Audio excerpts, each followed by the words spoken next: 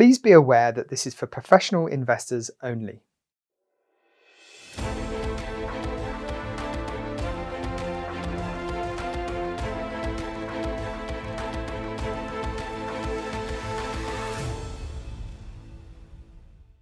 Hello and welcome to the latest NAM Talks.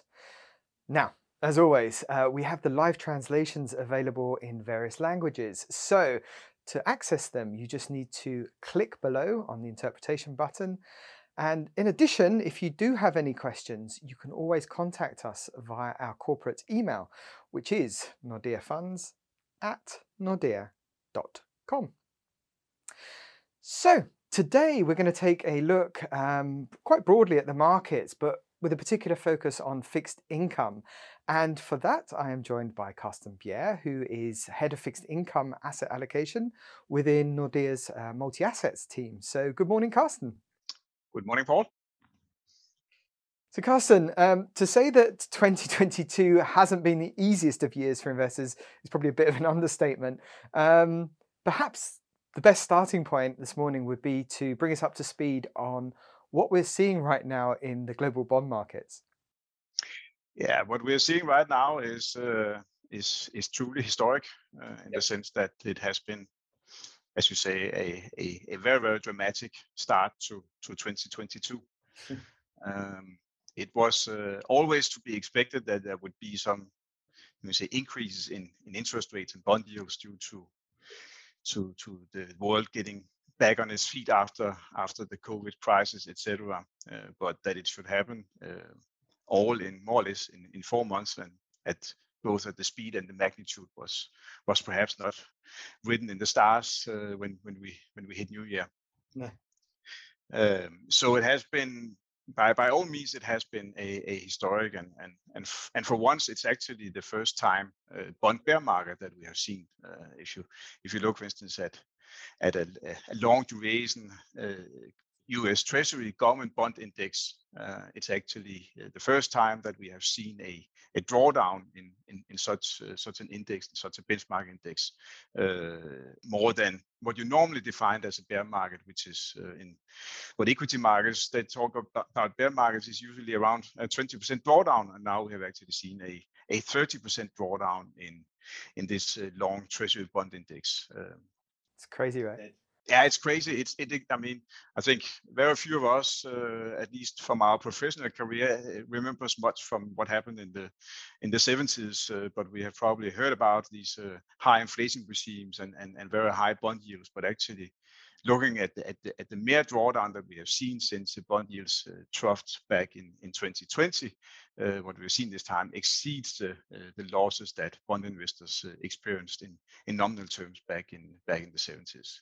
I saw somewhere that you have to go back to 1780 something to see a drawdown as sharp as what we've just seen. Yeah, that might be the case. I mean, it's quite unusual for us to go back to several decades back when we look at financial data. We actually don't have that much data when you get that long back in time. But the difference this time is, of course, also that yields have moved up by 2.5 to 3% since right after COVID, but it has come at a time where there has been very little cushion provided by the coupons, so to speak. So back in the 70s, you had much higher yields that gave you a cushion towards rising interest rates, and that cushion has not been here this time. So that makes it, of course, much more violent in that sense. Mm. So you had a couple of slides with you today. Yes, I have a couple of slides just to illustrate just how crazy it has been, and apart from the fact that we have seen this very significant increase in bond yields that has made it a really rough ride for government bonds and duration sensitive assets. We have also seen, as you can see on the next slide here, we also seen something that is another feature or another market characteristic that is very unusual, because normally we tend to see a negative correlation reversal correlation between credit spreads and bond yields. So for instance, during the financial crisis, when credit spreads rose sharply, it was accompanied by falling bond yields. So what you lost on your credit exposure, you could to some extent regain on having some duration on the books. That has been the case for most of the time. And if you go back 1 or 2 decades, you can see that most of the correlation that you have seen historically is below zero, or at least only slightly on the positive side. What we have seen this time is quite dramatic in the sense that the correlation has also turned against bond investors. So apart from suffering from a rising interest rate and bond yield environment, we have also seen credit spreads widening at the same time, with a quite high positive correlation, with the highest positive correlation that we have seen for many years. So I'm sure that all of us remember the financial crisis and what happened to corporate bonds during the financial crisis, and that was by all means an awful period to be investor. But actually looking at the drawdown you have seen in standard high quality European corporate bonds this time actually exceeds the drawdown that investors faced during the financial crisis. Because during the financial crisis, you had some caution from falling interest rates and falling bond yields when spreads rose. This time you have had, been slapped on both sides of the chin, in the sense that both on the duration side and on the credit side, we have seen widening and higher yields. So, I mean, and it goes so fast every day. So even though that I updated this chart a few days ago, actually now the drawdown in European investment grade bonds is actually closer to 10% than the 9% that we show here. It's so it is truly dramatic in that sense, and exceeds both the losses during the financial crisis and during COVID, which I'm sure everybody also investors at, and that was also a pretty rough ride for corporate bonds. So without wishing to put too fine a point on it, it's pretty clear that the investors are sort of running scared right now. But the question, I guess, is where do you run to?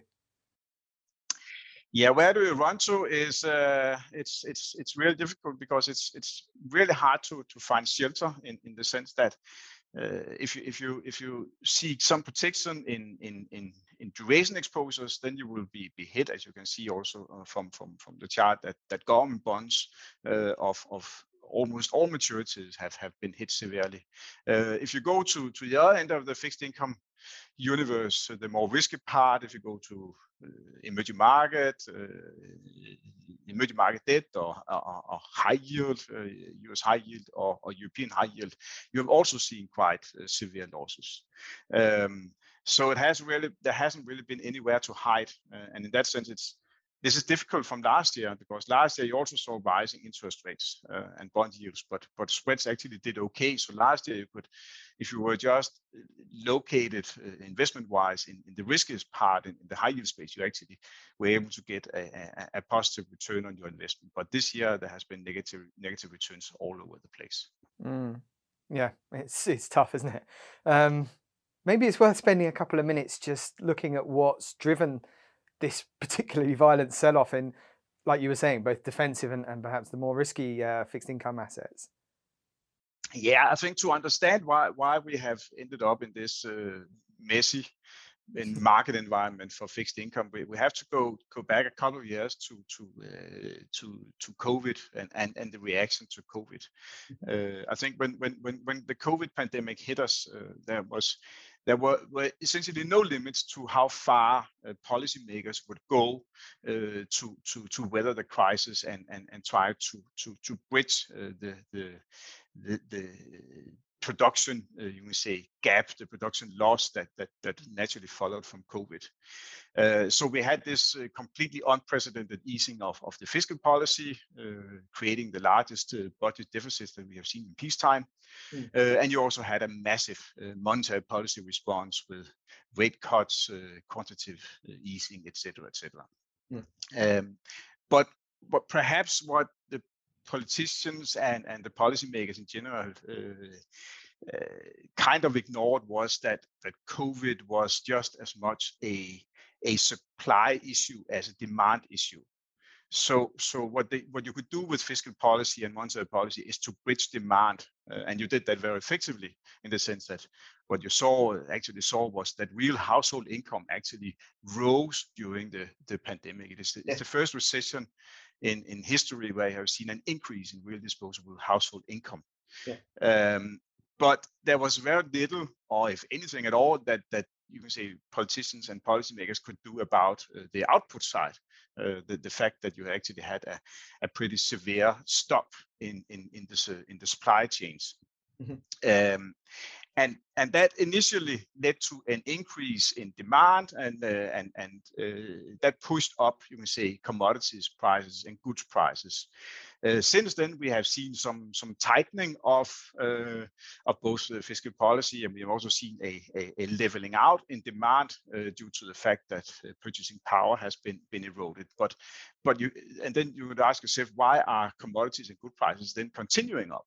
I mean, if you look at the charts here, China, which is the biggest importer of commodities in the world, the Chinese imports are currently growing at a zero rate, but nevertheless, this upward momentum in goods prices have continued. And all this can really only be explained by the fact that you have seen several negative shocks to the supply chain. To some extent, all of it started before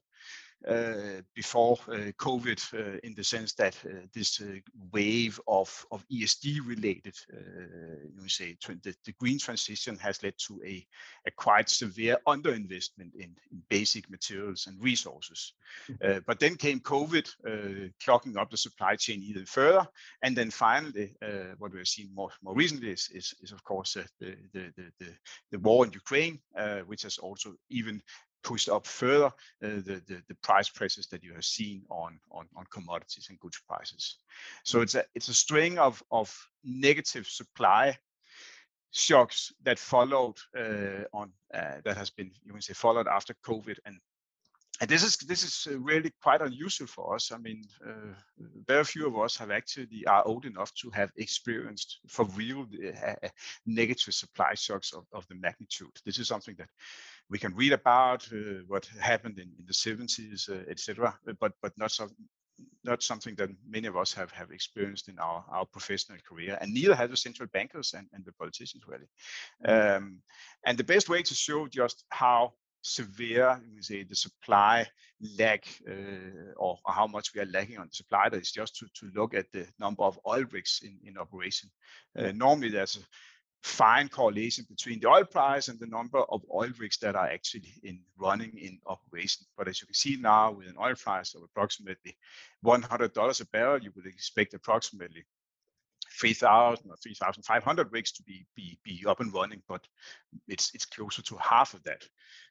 So it is really a very negative supply environment that we are seeing, and that has pushed inflation up.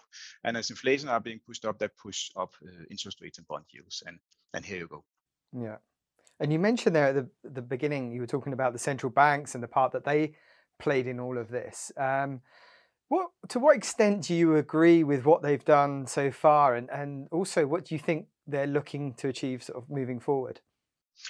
Yeah, I mean, the central bankers are in an extremely difficult position because on the one hand, they have their inflation targets, and that is of course something that they are pretty far from achieving their goals and the targets with the current inflation rates that we see. I mean, we just have had some new numbers on US CPI, and there's a little bit of a tendency to a peak, but it's still running at very high levels.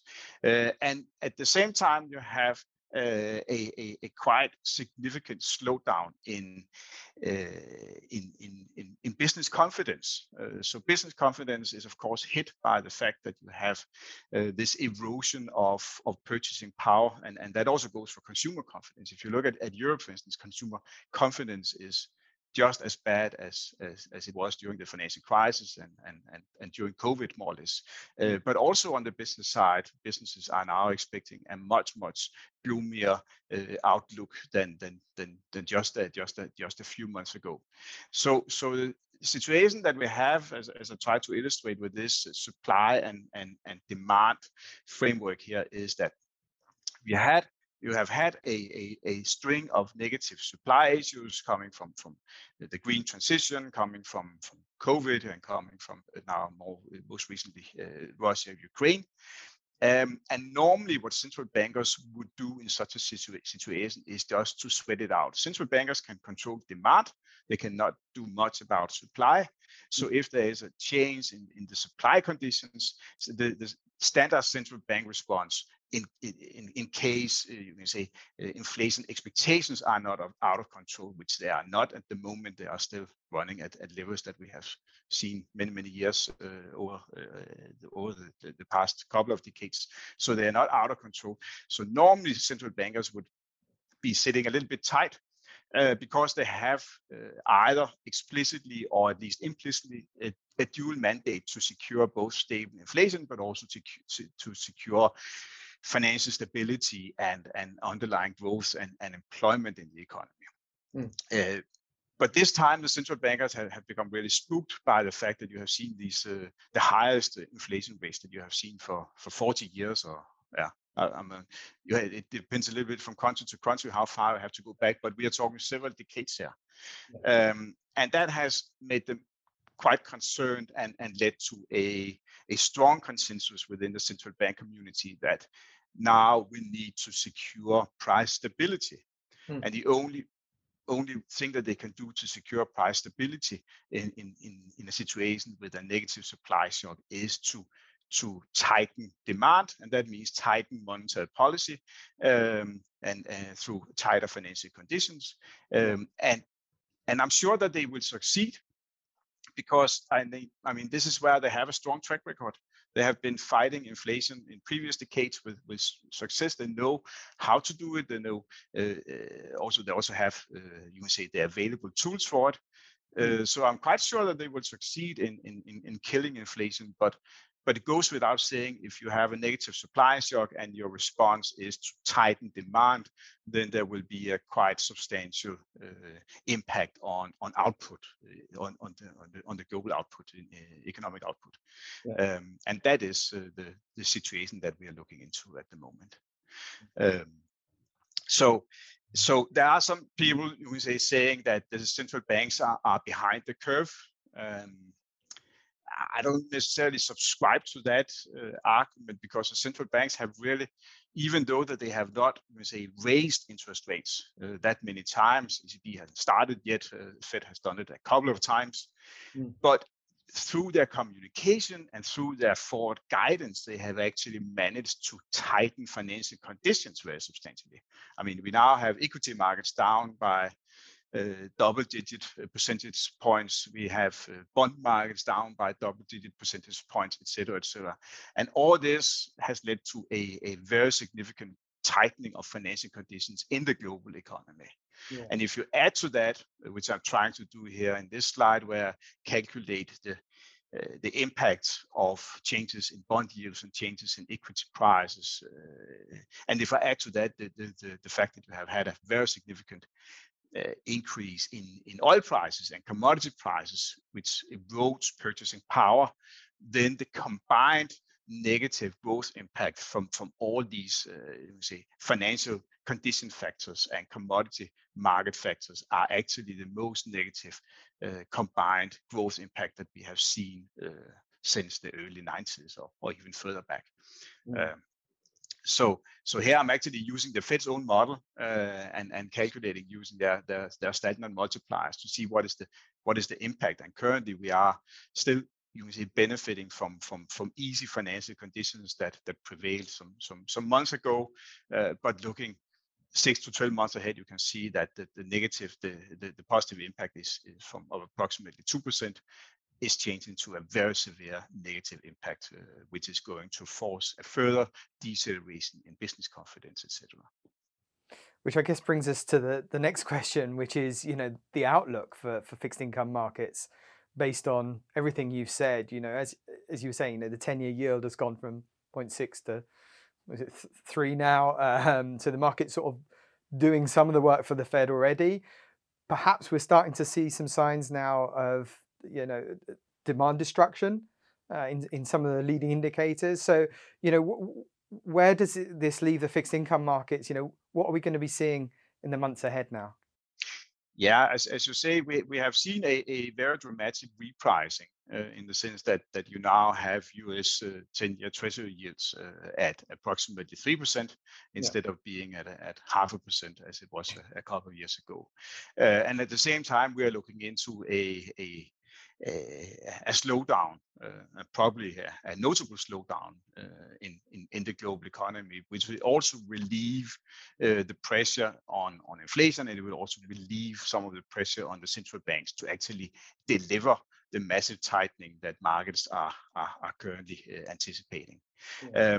So that makes you can say a much more prosperous future environment for fixed income than the one that we comes from.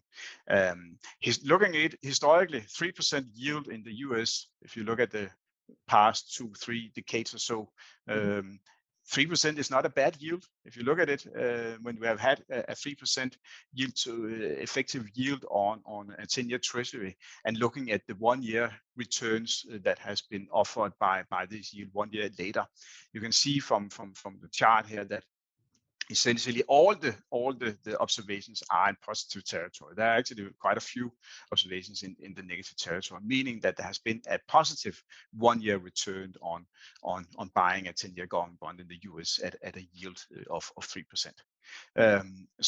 So we are, you can say, in a much more normalized fixed income environment now, where you can expect positive returns ahead rather than negative returns from rising bond yields. And combining that with the fact that we have seen a coinciding sell-off of duration risk and credit risk at the same time, meaning the credit spreads have also widened. We are now seeing, for instance, looking at the right-hand chart here, where looking at a combined yield from a German 5-year government bond, combining that with the 5-year credit spread from 5-year high yield credit spread from Europe. You can see that we are now looking into coupons before defaults of around 5%, which is a high level. I mean, you could momentarily you could have picked up a higher yield with a perfectly timed entry point around COVID. But apart from COVID, you have to go back all the way back to the years just after the European sovereign debt crisis, etc., to get a yield of what we are seeing here. So that makes me kind of constructive on fixed income returns going forward. Obviously, you could argue that if our assumption of a slowdown in the economy is going is being fulfilled, and it's going to be a more substantial slowdown, then of course there will also come some pressure on defaults, on corporate defaults, and not necessarily all the spreads offered in corporate bonds will be delivered. There will be some downgrades, there will be some defaults, etc. But we are at the same time coming from a very, very benign default environment. We have almost the lowest, you can say, number of insolvencies and bankruptcies that in both US and Europe that we have seen for a very, very long time. And the reason is that corporates are actually doing fairly well in terms of their credit fundamentals. If you look at the net debt compared to their profits, it's at the lowest level that we have seen since the 70s, and that is normally something that correlates very nicely with a default cycle. And if you look at it also from a flow basis, you can actually see that corporates, both in US and Europe today, have a positive cash flow, meaning that they earn more money than they spend. This is quite unusual. Normally, corporates will have a negative cash flow in the sense that they invest into the future, so they spend more on investing into the future than they actually get in. That is how you say the economic ecosystem works. But right now, we have a positive savings ratio both among households and among the corporates, which is, of course, not good for future growth, but it's very good for debt fundamentals and credit fundamentals. Carsten, we've achieved the impossible, or the almost impossible. We've got some positive news for our audience out there.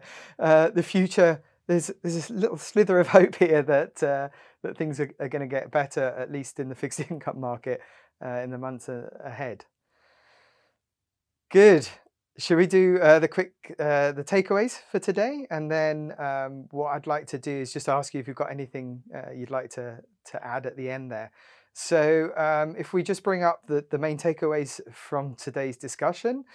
First of all, the bear market that we've experienced this year is one for the fixed income history books. This is going to go down as being one of the biggest drawdowns we've ever seen in fixed income, and that speed is incredible and something that we very, very rarely see.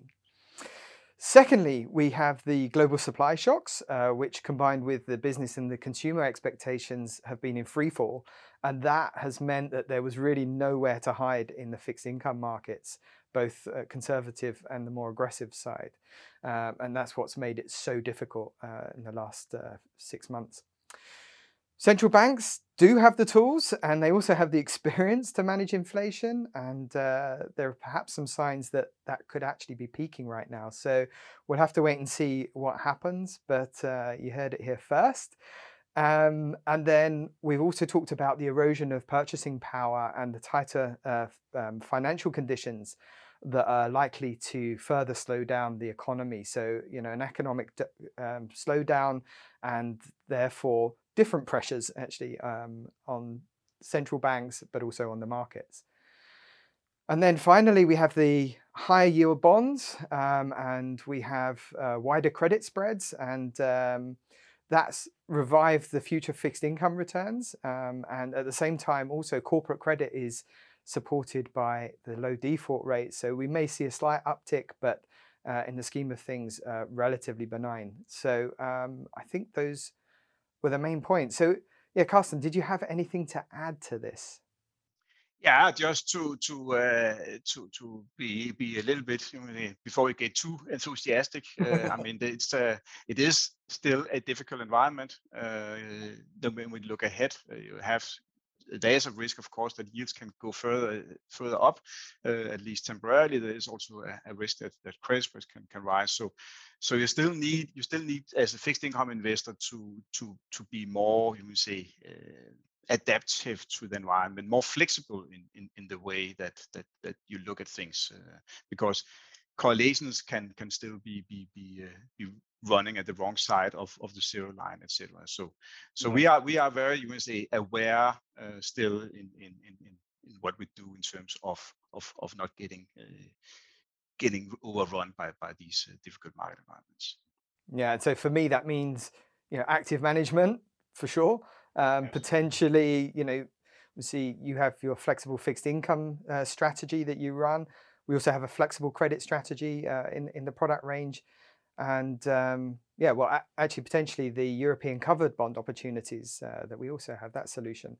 So a couple of ideas that might be worth considering there. And obviously that's not financial advice, but perhaps worth a look. Thank you so much for joining us this morning, Carsten. Great to see you. Super interesting as ever. And look forward to catching up with you again soon. Yeah, looking forward to it. Take care, Paul. Great. Before we sign off, if you're looking for more information on our views and also investment solutions, then please do go and visit www.nordeaassetmanagement.com. That's Nordea Asset Management, all written together. That's it for this time, and look forward to the next.